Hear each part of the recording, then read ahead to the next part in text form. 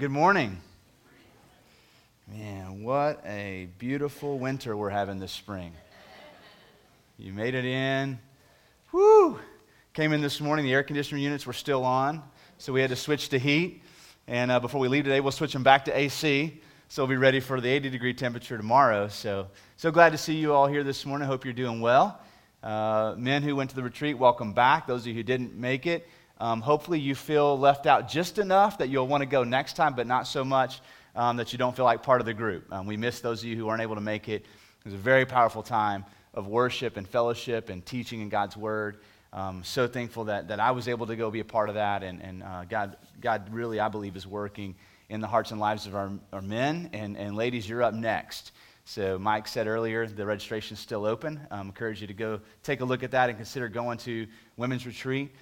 Because this is a fabulous way to get connected with other women in our church, and also to set aside some time to pursue your relationship with the Lord, hopefully undistracted from everyday life. And so Women's Retreat is coming up. All right, if you're visiting with us today or haven't been here, we're working through a sermon series entitled The Gospel Story.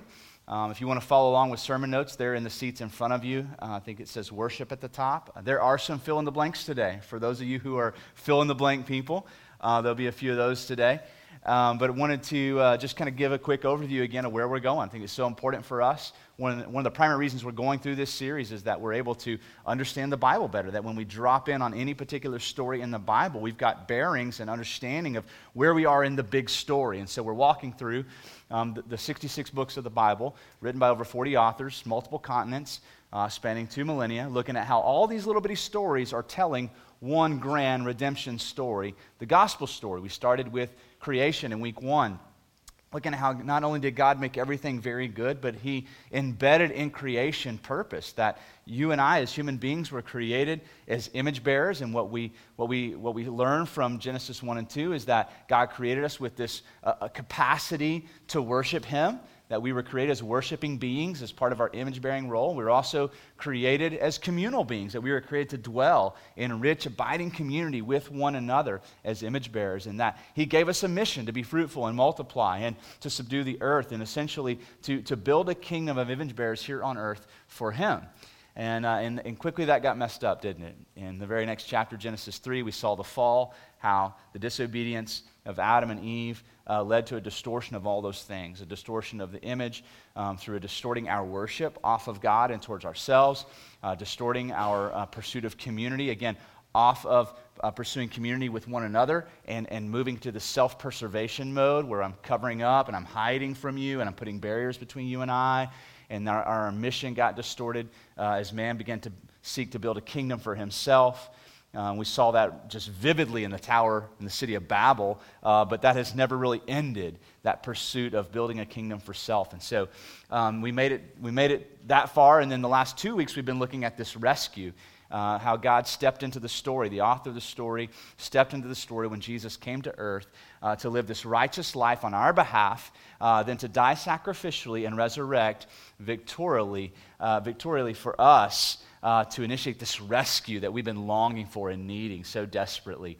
And so where we are in the story is we're going to look at how the resurrection of Jesus, which we observed and celebrated last Sunday, is at work within us. That the same power that worked in resurrecting Jesus from the dead, Ephesians 1, Romans 8, tells us that as Christ followers, that same power is at work in you and I. And so we're going to see now how from this rescue, now God is recreating the hearts of men. And we'll do that today and next Sunday as well. All right, so we're going to be in 2 Corinthians chapter 5 this morning. If you want to go ahead and turn there in your Bible. We're going to read 14 through 21 and then come back and talk about it. So I'll give you a chance to turn there. If you don't have a Bible and want to follow along that way, we have Bibles under the seats around you. If you don't own a Bible, that's our free gift to you. We want you to have a copy of God's Word. And we'll also have this on the screen. So we'll start in verse 14, 2 Corinthians chapter 5. For the love of Christ controls us, because we have concluded this, that one has died for all, therefore all have died. And he died for all, that those who live might no longer live for themselves, but for him who for their sake died and was raised. And so there's this intimate connection between the death and resurrection of Jesus and our lives here today. Verse 16, from now on, therefore, we regard no one according to the flesh, even though we once regarded Christ according to the flesh. We regard him thus no longer. Therefore, if anyone is in Christ, he is a new creation. The old has passed away. Behold, the new has come.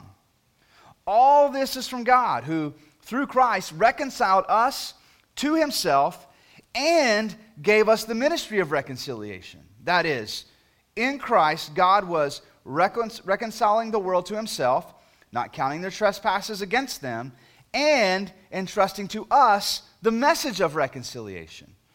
Therefore, we are ambassadors for Christ, God making his appeal through us. We implore you on behalf of Christ, be reconciled to God. For our sake, he made him to be sin who knew no sin, so that in him we might become the righteousness of God. Now, for the rescue to be a rescue, God has to fix what was broken, right? Or else Jesus came to earth and died, resurrected, went back to heaven, and left us all the same.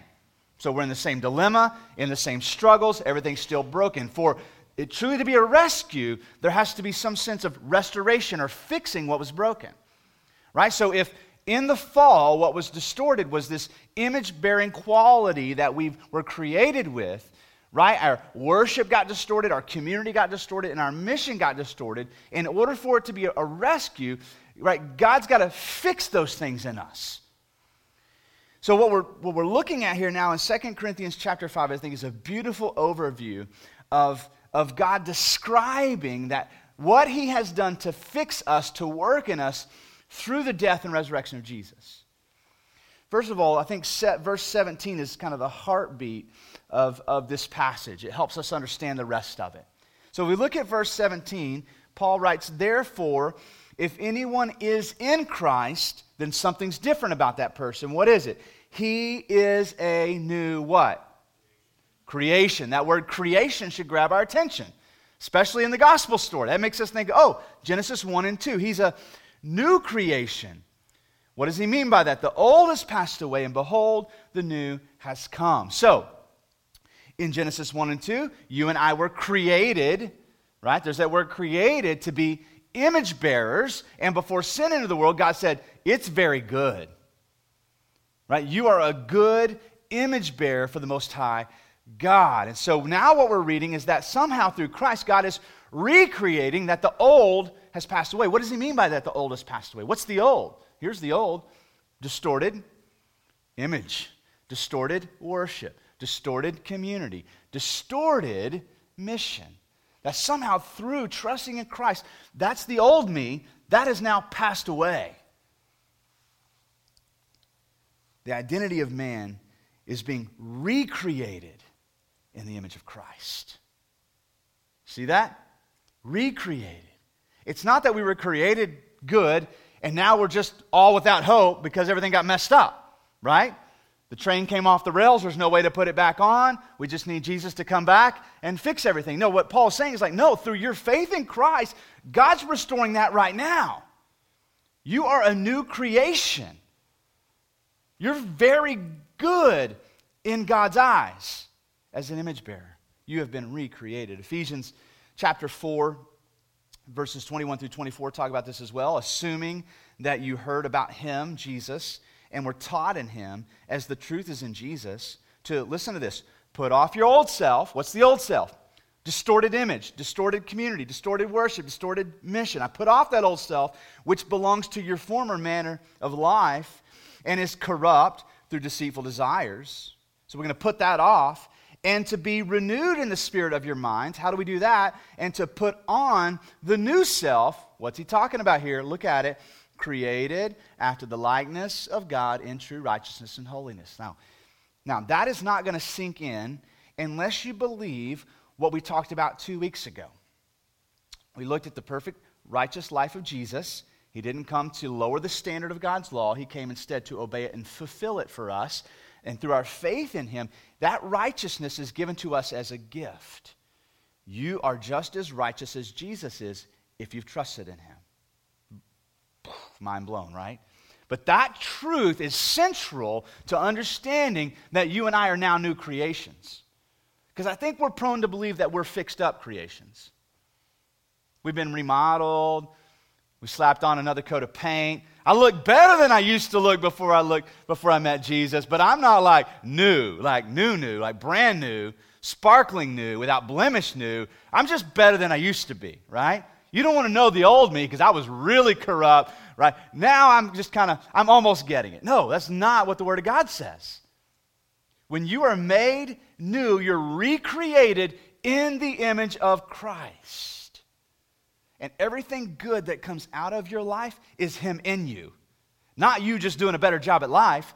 It's the Holy Spirit working in you. How do we do that? Very next chapter in Ephesians says this: therefore be imitators of God as beloved children, and walk in love as Christ loved us and gave himself up for us, a fragrant offering and sacrifice to God. What does that mean? We're now imitators of God. God is patient with us, therefore, how do we interact with the world? With patience. By the world, I mean your spouse and your children, your coworker who's super annoying. People are going to hurt you. They're going to take from you. They're going to violate you. How do we respond to them? Well, how did God respond to you when you did those things to him? Love, forgiveness, mercy, grace. So we're going to imitate that now in the world as what? Image bearers. Because we've been recreated in the image of Christ. Now, for everything to come to completion in this rescue, our worship has got to be recovered in some way. Because, right, we're prone to worship self. Now, we're slow to admit it, but we're quick to do it. Worship what makes me feel good, what I like, what I want. Right? Worshiping self is a struggle in all of our lives. So if everything's going to be restored, the worship of me has got to be redirected back to whom? God, right? Now, that opening verse we read in the first 5 or 6 words, listen. For the love of Christ controls us. Now, I love the word in the Greek language that we translate here, control, because it means a couple of different things. It surrounds us, so we're encompassed by the love of Christ.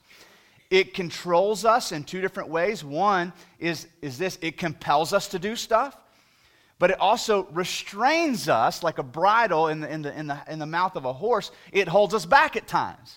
That's all implied by this word. Isn't that beautiful and powerful?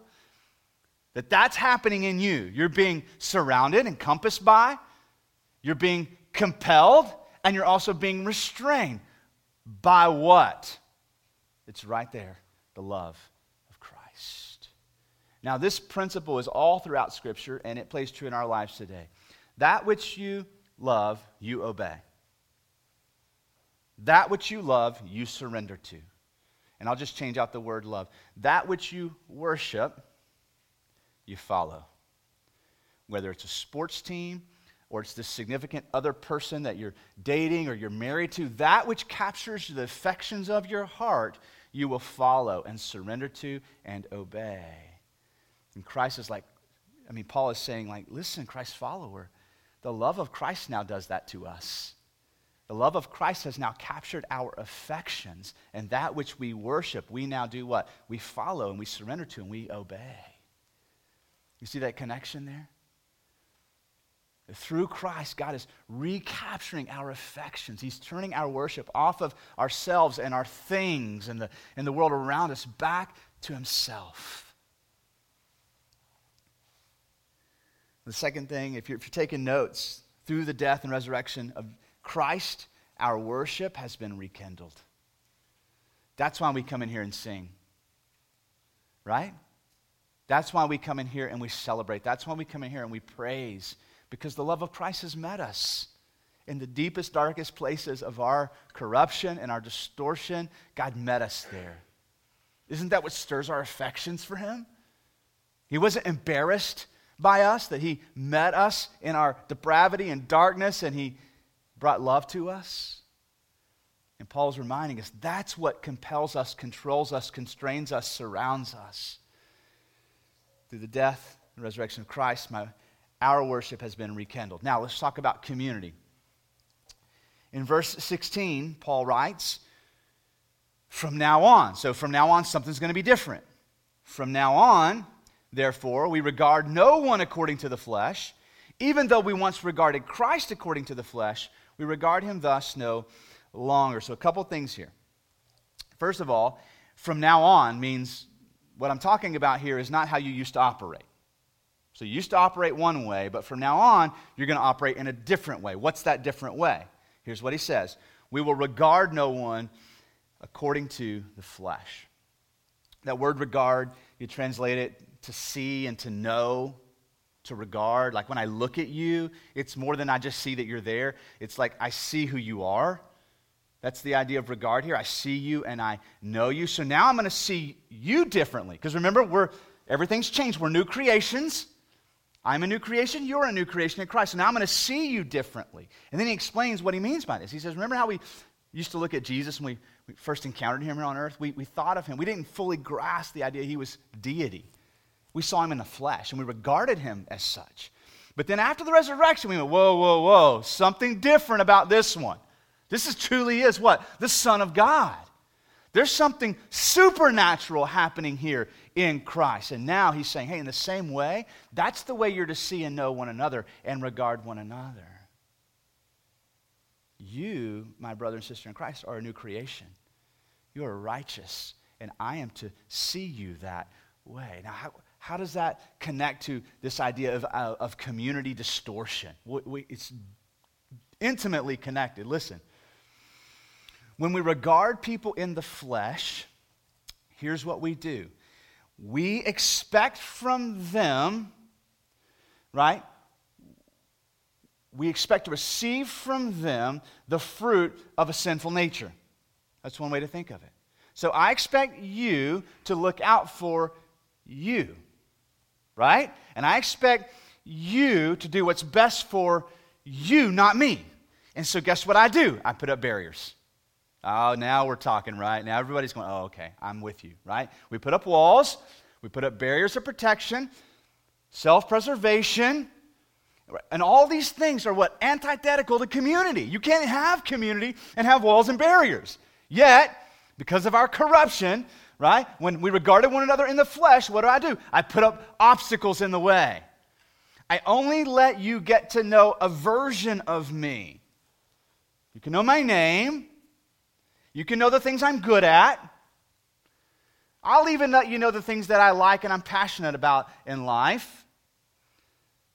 But I'm not going to trust you enough to know the real me, where the weaknesses lie,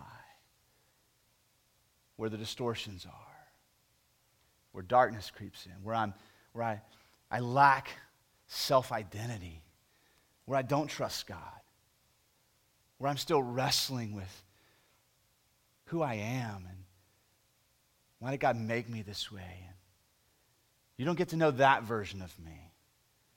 You see how when we regard one another in the flesh, how that becomes antithetical, opposite of community? And what Paul is saying is like, listen, church, you're in Christ now. That means you're a new creation. You've been recreated. Your worship has been rekindled. And listen, your community has been restored. Could go into numbers of examples in the New Testament. Ephesians 2 just comes to mind, where Paul's beating this drum and he says, listen, all the reasons for your hostility have been killed at the cross. Yeah, you used to be justified to put up guards. Absolutely. Regard one another in the flesh, protect yourself, look out for number one. That's not who we are anymore. All of those reasons for hostility and disunity between you and I have been crucified with Christ and been put to death. What does the scripture say as a command to us? Listen, church, no longer regard one another according to the flesh. No longer see and know one another according to the flesh. So that means that in Christ, here's how we should regard one another. selflessly, patience, humility. Here comes the big one, vulnerability. Ooh, does that make anybody nervous?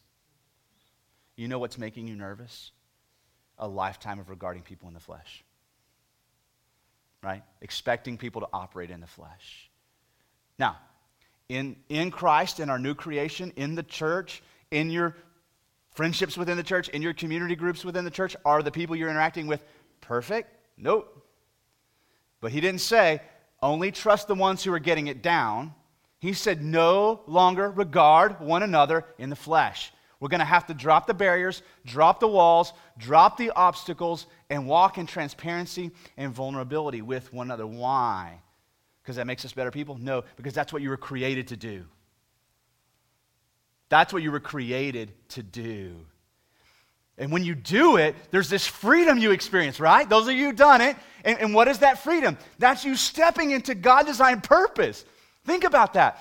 That freedom, that taste of freedom, is what Adam and Eve walked in before sin every moment of every day. Freedom, the weight has been lifted.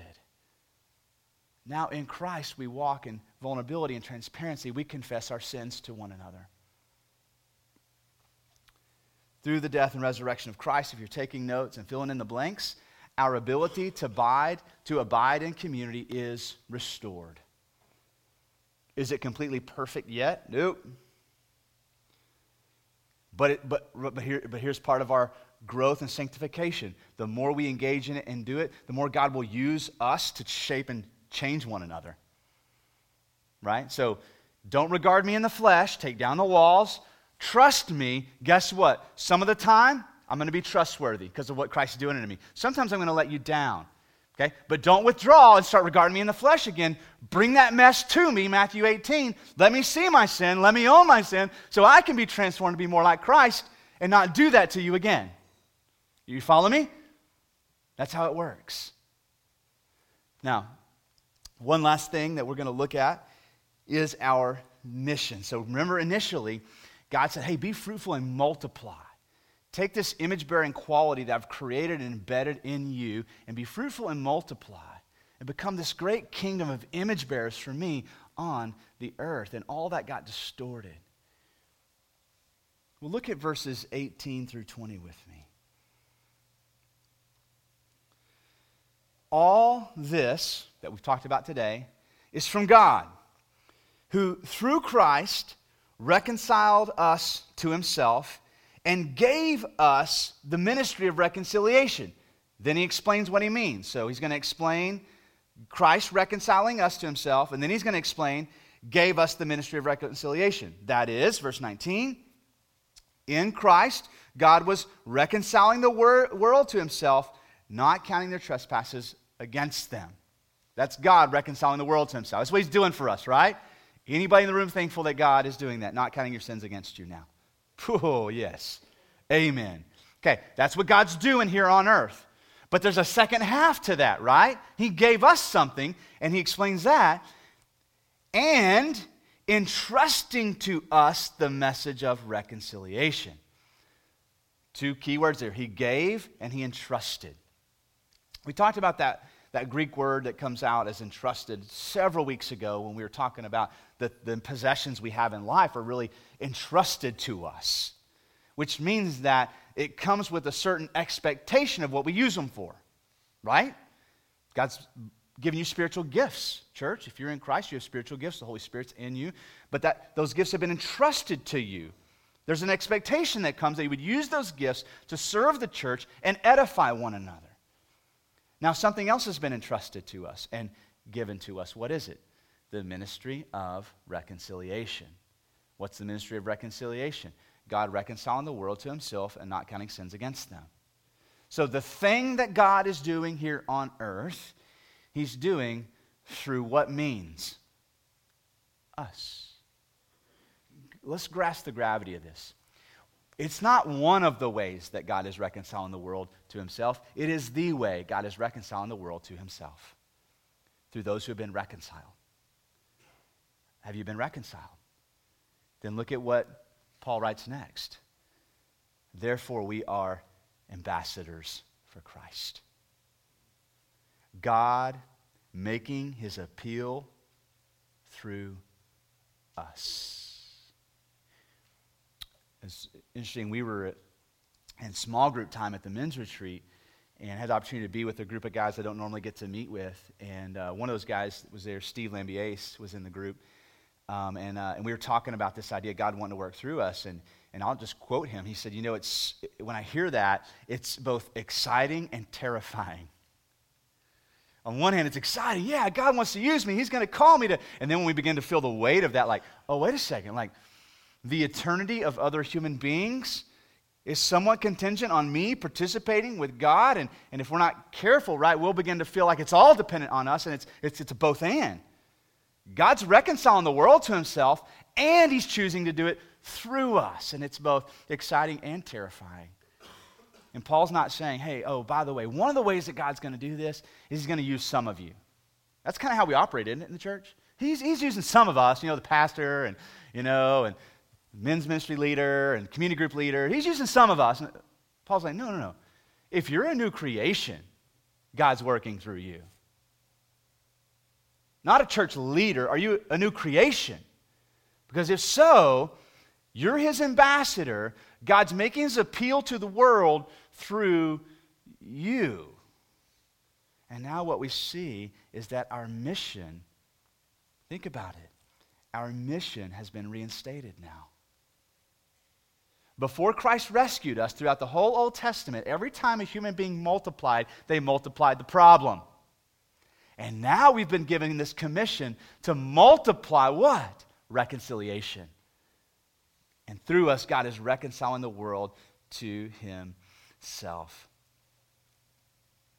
A couple of examples, Matthew 16, Jesus with his disciples.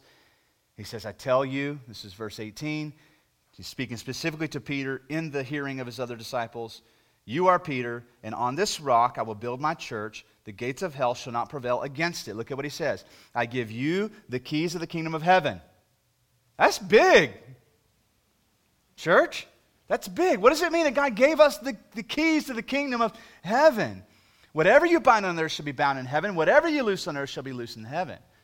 This is a reference to the gospel message, this message of reconciliation. It unlocks heaven for people. And we've been entrusted with the keys. This is why when Jesus calls his disciples to himself after the resurrection, he gives them this commission. Matthew 18, Jesus came to them and said, all authority in heaven and on earth has been given to me. Go therefore and what? Make disciples of the nations. Remember the rescue mission? To reconcile the nations to himself. And now Jesus is telling his disciples, go get them. Go to the nations. Baptizing them in the name of the Father, the Son, the Holy Spirit, and teach them to observe all that I've commanded. And behold, I'm with you always to the end of the age.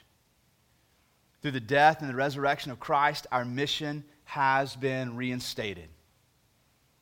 Be fruitful and multiply comes now through sharing of the gospel. That gospel message that you've been entrusted with unlocks eternity for people.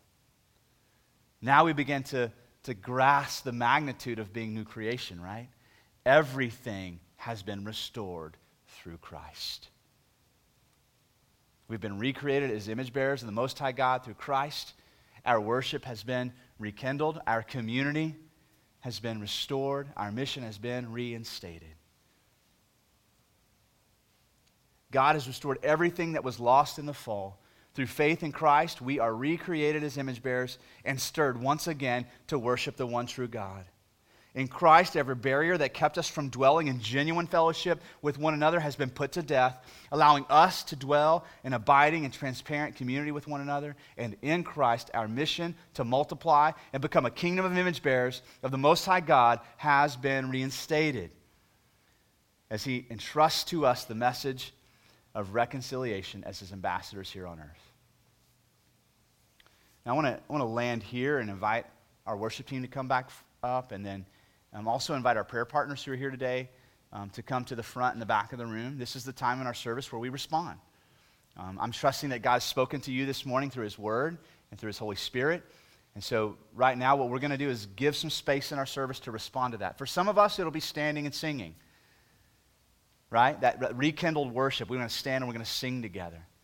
For others of us, maybe we're going to sit down and think about what it means to be communal beings and that God has restored that and maybe just do some inventory on barriers and things that we've allowed to get in the way of us truly dwelling in community. Maybe others of us are going to think about those people who God has put in our lives to whom we're to be ambassadors to, and maybe just think about, okay, you know what, God, I really want to be participating in what you're doing in that person's life, so let's start praying about it now. Let's start praying about starting those conversations. Okay, and maybe you want to come meet with one of our prayer partners, something going on. If you're here today and you have not trusted in Christ as your Savior, there's no greater decision you could make. It all starts right there, right? You can't be compelled until you know the love of Christ. And so if that's you, I'm going to encourage you to, when we sing, stand, would you come grab one of our prayer partners and let them talk with you and pray with you about becoming a Christian today? Let's pray together and we'll respond. Father, thank you so much for this very powerful reminder today, God, that through Christ we are more than just repaired and fixed up. But God, in Christ we are a new creation. Everything that was impacted and lost at the fall has been restored through Christ. And God, that means each of our lives bear witness to that. So God, now would you meet with us? Would your Holy Spirit come and God, move through this room, move through our hearts, God, and in doing so, speak to us today. God, would you compel us to respond? We pray this in Jesus' name.